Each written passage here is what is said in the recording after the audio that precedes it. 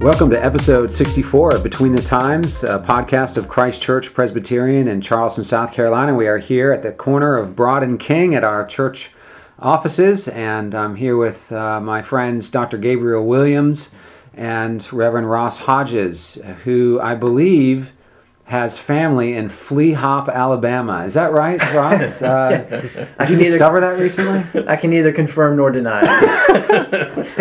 Now, do you know how the town got the name Flea Hop? I can neither confirm nor deny. we don't want to go there. Believe me. Okay, I discovered this town recently and just wanted to get some clarification on that. We wanted to talk today about living in a world full of screens. Which they don't have in Flea Hop. Which Flea Hop, I think, just had their first TV in town. No, they just got electricity. Yeah, okay. We're starting small.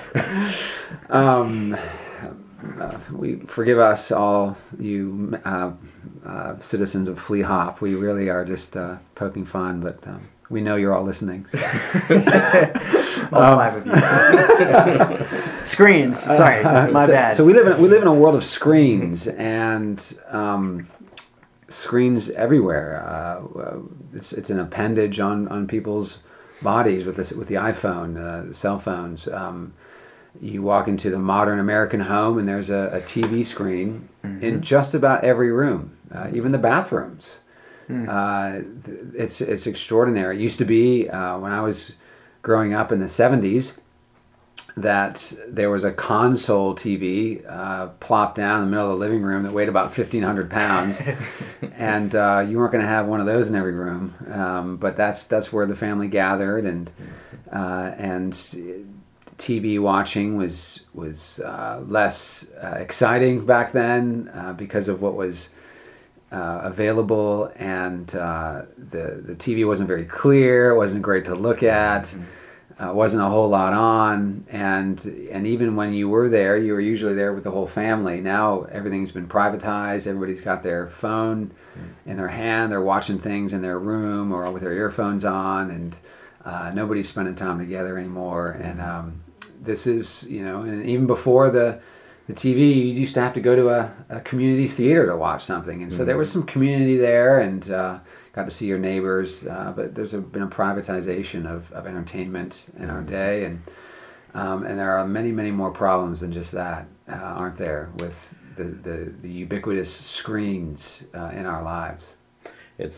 There's an expression that art changes culture and culture changes art. Yeah. We're kind of at this point at the stage of saying that the art has changed the culture. The entertainment has changed us all in a very profound sort of way. So I remember, kind of like you, I remember that TVs were used for big public events. I remember that, when I was a kid, you went to watch TV when there was a Yankees game on and the Yankees were in the playoffs, and it was a big deal. Yeah, big deal. A whole lot of us gathered around, and it's a sporting event. Kind of what people do today in pubs when they go to see, World Cup matches or UFC fights. That's what pretty much everyone I knew did for TV.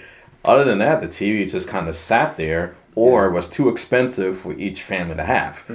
And that was my own kind of memory of childhood. And I remember growing from the 80s, 90s, and 2000s that TVs got less heavy.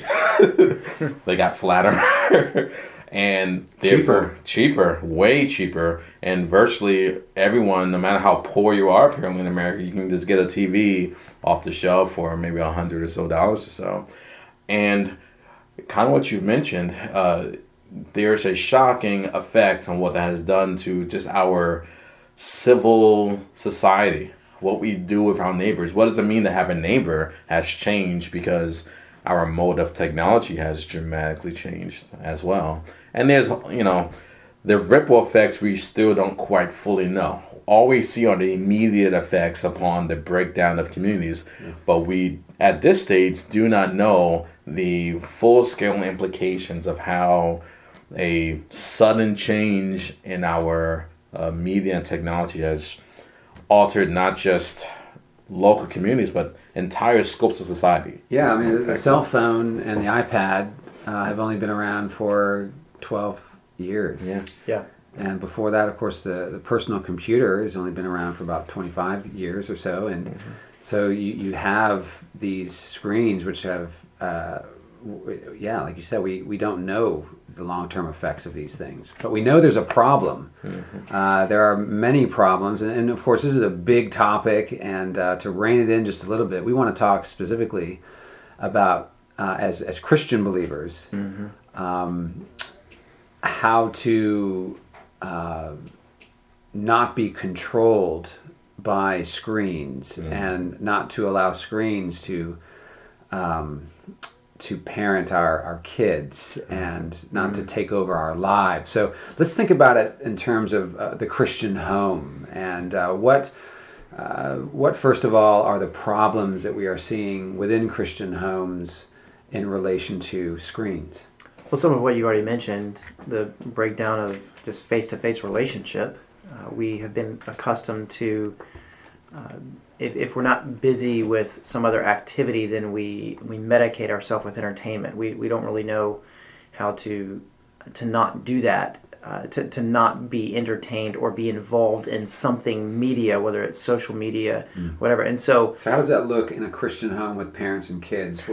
Yeah, so some detail on that. So you can have everything from people on their phones at the dinner table if they're even having dinner together, or the phone is always next to you and you're always getting updates and you're always checking, even if it's email or whatever, or lots of social media things. So there's this constant third. If in a marriage there's like a third or fourth person in the marriage almost always, because there's a couple of phones involved, and it seems like you're never giving each other the attention to really just sit down and have a face-to-face in-depth conversation where you're actually giving the full attention to someone else. And so that can happen with spouses, it can happen with parents to children, and it can happen with children to parents now.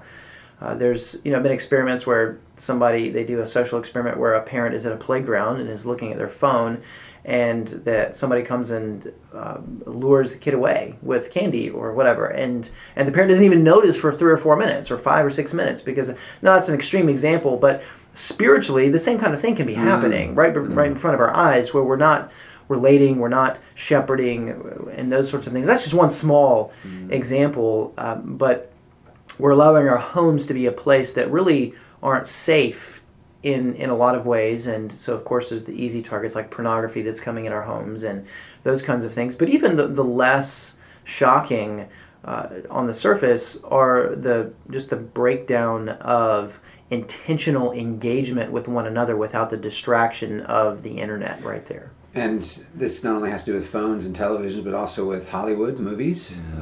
We have teenagers, or one that's very close to being a teenager and one who is a teenager, and we are always hearing stories about the way that various families are doing things. Of course, you always have the well, they get to do it, so why don't we get to do it, that kind of thing, and which is common in all homes of teenagers. And so we ask questions, searching questions. So what are they doing, and why do you think they're doing that, and do you think that's wise that they're doing it that way? And one of the things that has made us curious is that there are Christian families who tell their teenage kids, as long as it's a PG movie or PG-13, you can go. You don't have to ask us for permission. Meanwhile, how many of these PG and PG-13 movies are just absolute garbage and teaching vile, terrible values and ungodly things in these movies. So we scratch our heads at that. There was a movie that came out a few months ago about a young man who was transitioning. He had believed that he was a homosexual, and so he began to express that, and he was, of course, affirmed and encouraged, and the whole movie's full of love and all this, and a few of our daughter's friends went to go see that, and they're from Christian homes, and I just thought, oh my goodness, like do you recognize what you are allowing your children to take in? You are allowing the world to give you a wrong and unreal perspective on this situation. It's a very worldly perspective, and one that is with the perfect camera angles, right? So it influences the heart. That's what so many various communities that are trying to push their agenda, they do. They want to get into the media and into the movies and so forth, so that people's emotions are brought there before their minds are. And if we allow the television and cable television and Hollywood and social media unguarded into the lives of our kids, we are allowing them to be discipled by the world. Amen.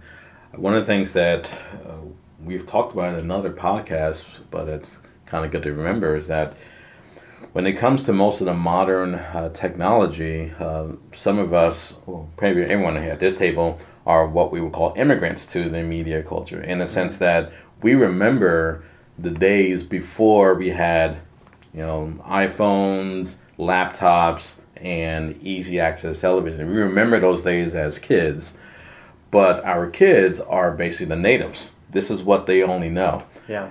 And as a consequence for our kids, that means this is what they understand to be normal. And this is something that's true culturally as well, that it takes an outsider, someone not from your culture, to kind of tell you and to show you how abnormal your life is. And that's true spiritually as well and naturally. And right now, our kids have been raised in a generation where it's normal for people to kind of be blacked out on music in the ears. They got a kind of foggy look in their eyes because they're used to the quick twitch sort of technology that comes. They don't understand that that's a very strange, abnormal, and recent phenomenon. And what the parent's responsibility is to do, in one sense, is to tell them, this may appear normal to you because this is the kind of the milieu that you were raised, but the reality is that people did not live like this up until 15 years ago. It just happens you were born less than 15 years ago. Yes. Yeah. And that's, to me, one of the most immediate sort of issues, is that most of the time, even when it comes to Christian parents and Christian children, they are not aware of how bizarre our culture is about a lot of things. And that's the charge for parents, in one sense, is to teach them that basic point that what you think is normal is actually a very purposeful, progressive move away from godliness. Yeah. You live in a deeply ungodly culture that is telling you that ungodliness is for your benefit. Yeah, and they want to objectify you, and they want your money. Yeah, exactly. Yeah. They want to exploit you in all sorts of ways. Yes. They want your attention. They want you to move away from the traditions of the past. Yeah. They want you to embrace this brave new world, so to speak. And the reality is that unless the parents are intentional in that progress, it shouldn't be surprising that if you allow your child to go to Rome, they become, Romans. Essentially. So isn't it important then that we talk to our kids about this stuff? I mean, you guys have kids that are too young at this point to kind of, obviously you can talk to them about, hey, we're not going to watch TV anymore, we can go read some books and some simple stuff. But, as they get older and they begin to see what their friends are doing and they're seeing things and discovering new things, isn't it important that we talk to them very directly? There's frank talks that needs to be had, and I think another one is just basic examples. One of the things that my oldest daughter, she's now 6, remarks on is how many TVs people have when she goes to visit other people. It could be anyone, just doesn't matter. And she remarks that, you walk into the living room, that's the TV on the wall. It's the biggest thing by far in the room. And you go upstairs to the playroom, that's the other TV. And that's the radio, and that's the other TV in the other master bedroom. Yeah, in the master bedroom, it's another TV.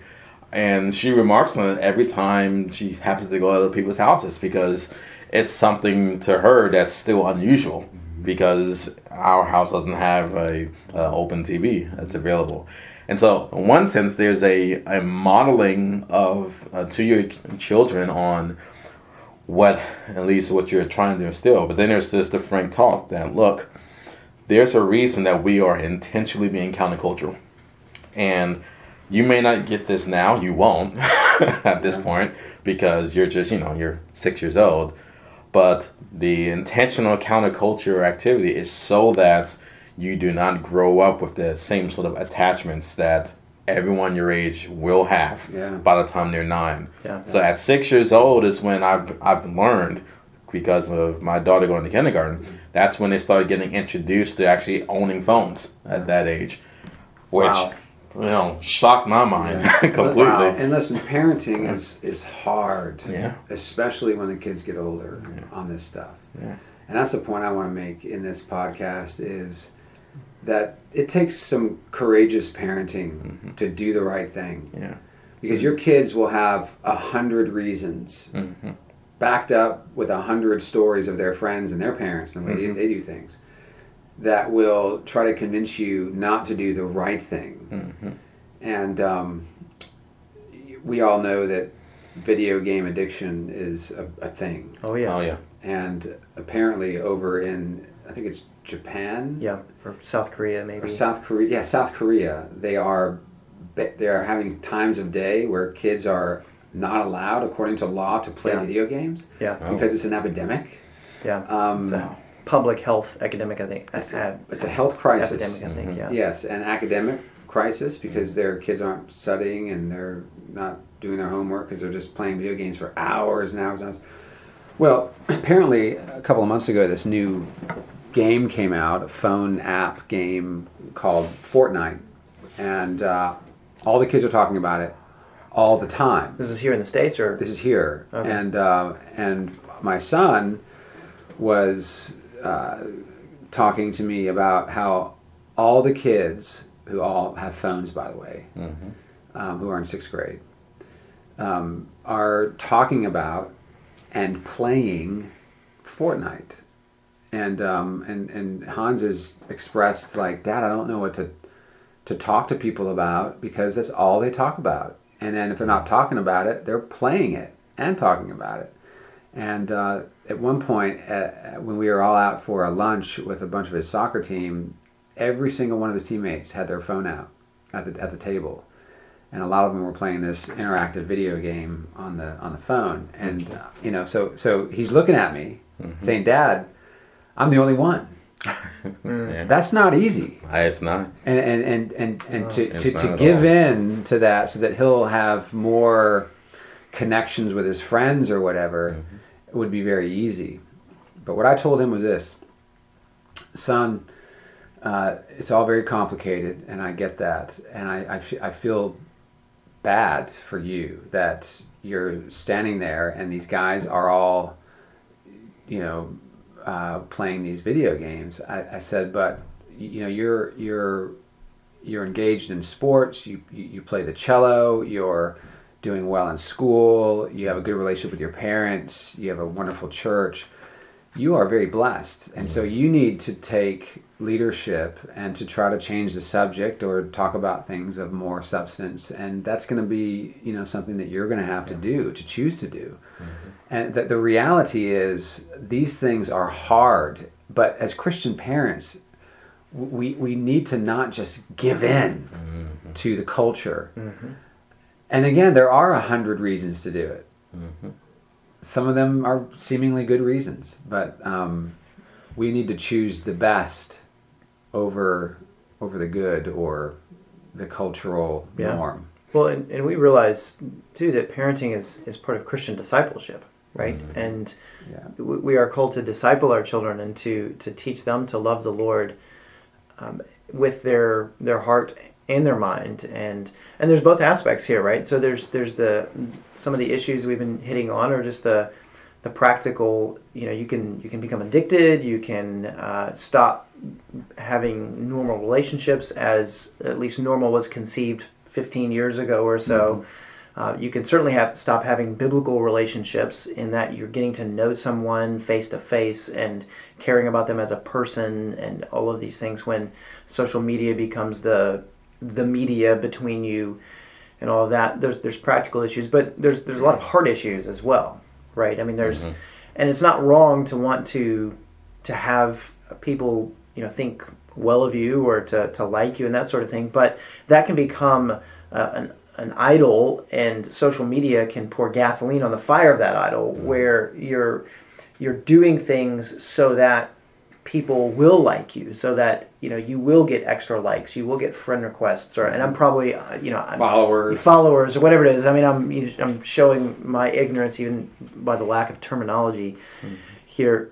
But we want to teach our kids. We want to take those opportunities when we're saying no because we think it's unhealthy on certain levels, but also to say what is healthy. Well, no, it's not healthy to be doing this. Well, what is healthy? Well, how about finding your identity in Christ? How about not, while you don't just say who cares about friends or anything like that, you say, but if people don't approve of you or people think you're a little bit weird or this, that, or the other because of the decisions that we're making as a family, you need to find peace and comfort in the fact that you have your identity not wrapped up chiefly in these things. Yeah, and by the way, Noah's neighbors thought he was weird. Yeah. Yeah. And the disciples' friends and neighbors thought they were weird. And everybody thought Jesus was weird. In fact, they wanted to kill him.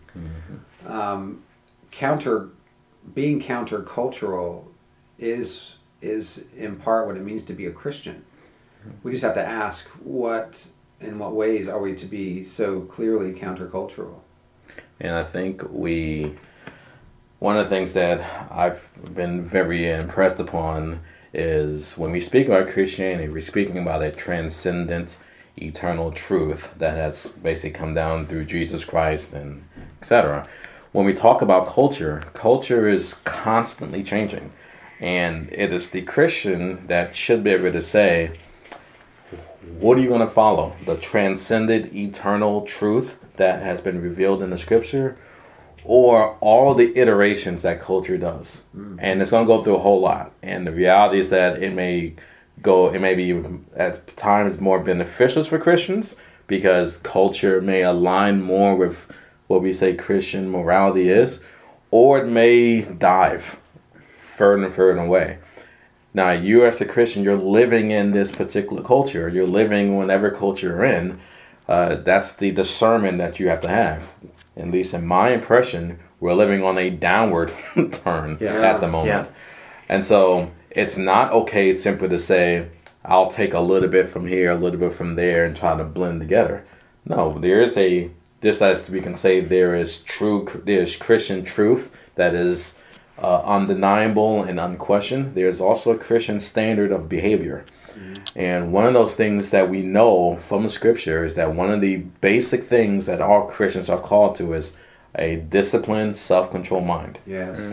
And one of the things that the new age or the new cultural social media age has done, it has encouraged the opposite of that. Very impulsive, very undisciplined, and very much a very unsettled and unsatisfied mind in life.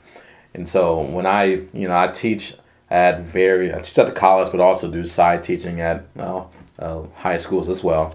And it's very clear what the actual new age is producing in kids.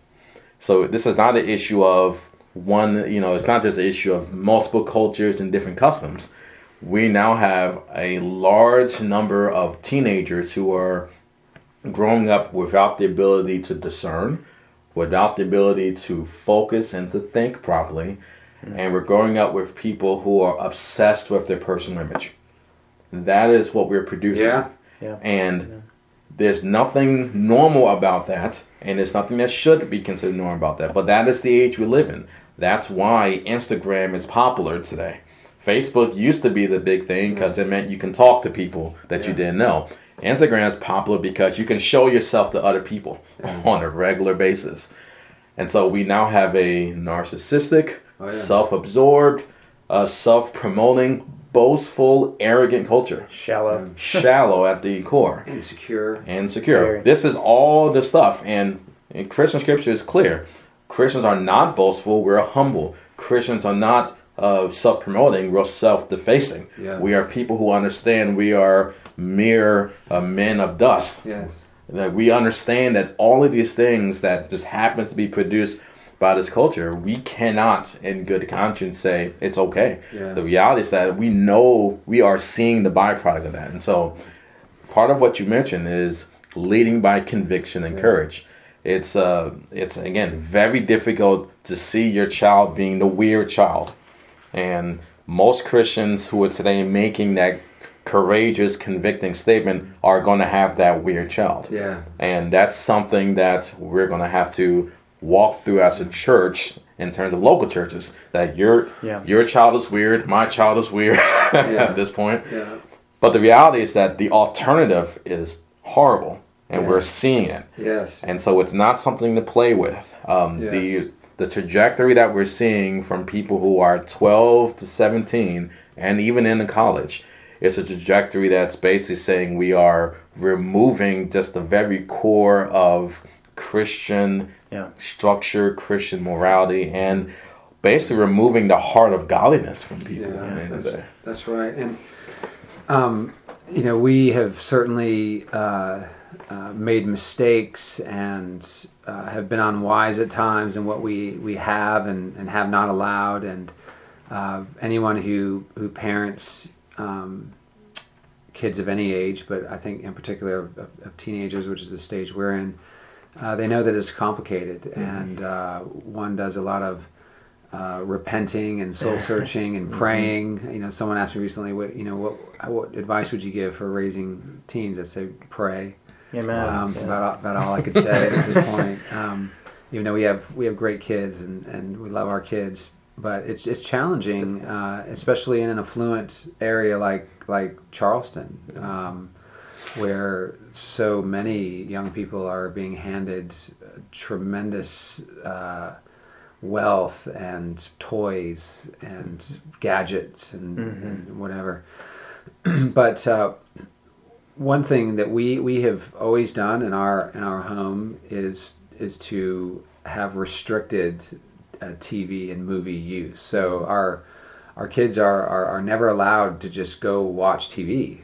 Now some may see that as just highly strict, and that's okay if they want to say that. That's fine. I would basically define it as just wanting to be wise, because I believe that our kids don't always know what's good for them. I mean, just like you said earlier, Gabe, right? They would quit school probably on many days if they were allowed to, but we don't allow them to. Sure. And when I hear of young people having the access, a lot of them in their rooms, to just watch TV anytime they want, and they end up getting hooked on silly TV shows and watching movies all the time, watching inappropriate things, I think it's unwise. So we have limited TV use. And during the week, it's almost never on. And if it is, it's for a very short amount of time. And on the weekends, we may watch a movie or something, but we're not watching 5 movies. We're watching one. And because if they're watching 5, that means they're probably not ever going to be reading books, and they're not going to be talking to each other and engaged in conversation with the family. And we shouldn't just give up on that, even if there are seasons in the house where people aren't talking to each other as much. We need to fight for that as families. So that's one thing we do. We have controls on the kids' devices. Covenant Eyes is one thing we have, which reports every single thing that they've looked at on the internet. Our older kids need computers for school. It's a reality. They have to do research online. Their teachers are telling them to do it. It's part of their curriculum. And so it's not an option to just not have a computer for the kids. So the next question is, well, how do you protect them from all the garbage on the internet? Well, you have to put controls on there. And you cannot, if I can just say this, I don't know how to say this more forcefully, but parents, you cannot trust your kids, your teenage kids, with internet access. You have to have controls. You have to check up. The number of parents that have come to me over the last decade weeping because their son or their daughter has been on pornographic websites and has been exposed to these things. It's terrible. And a lot of times their curiosity gets the best of them. They're up late one night and they're doing their homework, and they decide to check out what they heard about at school that day, and all of a sudden they look at it again, and then they're hooked, and then they're devastated, and they're their marriage in the future is impacted by it. I mean, it's real. Yeah, and it parents, we as parents have to protect our kids from themselves and from the world and from the devil. Because his claws have gotten very long and they reach in through the screens of phones and iPads and laptops, and they pierce right into the souls of our children. And we have to protect them from that. Yeah, and you're not saying you can't trust your kids because they're bad kids or they're untrustworthy or something. You're saying that it comes after them. Amen. I mean, you don't have to be looking for pornography or other dangerous things. It's there, and it comes after you. I mean, the marketers, the purveyors of this stuff know how to even get you, accidentally, pulled in and that sort of thing. And also, as you said, kids are curious, and there's all those sorts of things. Now, we want to be clear here. We're not saying with all of this, we're not saying technology, that we're against technology. No. That we think technology. We've got 3 laptops on the desk right here. Yep. And 3 phones. Exactly. Yeah. So even we're not saying social media is itself evil or that these things are inherently wrong. We're just saying that you disciple through the use of these things. You shepherd your own family in the use of these things. I grew up in the country, and there were tools that we had to use for various things, and sometimes for recreation, whether it's pocket knives or tractors or lawnmowers or firearms or whatever it happens to be. These are normal parts of country life, but you always train the proper use of them, or else they do damage. And it's the same principle here, that we want to acknowledge that the improper use, which is very easy, it's much harder to use something correctly than it is to use it incorrectly, that it's very dangerous. Yeah, you wouldn't allow a child to go jump on a tractor and start driving it. Well, not before age 5. Without instruction, yeah. I mean, Yeah. you take them through a set of instructions, and you make rules, guidelines. You will not drive this without my permission, and yet something way more dangerous than a tractor is in our phones and on our TV screens and coming from Hollywood. Yeah. And we are fools to not recognize that, I think. Yeah. Amen. I think one of the last things I'll add here is there's a common theme between what you two were saying here, because one of the things that the new age has actually promoted is that it has actually driven a wedge between parents and children. It sure has. And this is something that Ross and I have pretty young kids, and this is something that's pretty easy. Kids are acting up, kids are cranky. It's so easy to say, I'm going to sit you down, put you in front of a TV, I'm going to go do some other stuff. That's easy. And there are a lot of mothers who listen who say, that temptation is there. It's a long day. Oh, yeah. You've got a lot of work to be done. The kids are driving you crazy. If I just put them in front of the screen, I can get like 25 minutes of solace. Or if they're teenagers and I just give them the apps that they want. Yeah. The social media apps. Same sort of thing here. Yes. And what that has done in effect, it is that now the technology has been a means for you to kind of drive them away. Yeah. And it doesn't just appear on the scene when they're a teenager. There's a long track record to get to that point. Yes. So true. And one of the things that my wife and I have done as a consequence, we know it's harder to essentially have that sort of conviction because it takes a lot more energy out of you. To simply say you have young kids who want to play, they need something to play with, and you're their plaything, you're the parents, right? Yeah. And you're either going to put them in front of the screen and let the screen be their entertainment and who they bond with, or it's going to be you, the parents. And that takes a lot of energy. And that's something that we all experience at various stages. And one of the things that I guess my final thought is, you should think of technology, you should be warned about that aspect of technology. That is not just a convenience, it's training your child to look to someone else apart from your parents. And it's a warning in that sense. Just like Ross said, with any new instrument, any new device, there is instruction manual and warning. That's one of the warnings you should put next to technology. Is it driving your children away from you? Yeah. And it doesn't necessarily have to be because they hate you and have animus in their heart. It's just because they've not been trained to think of life as normal, not interacting with you. Yeah.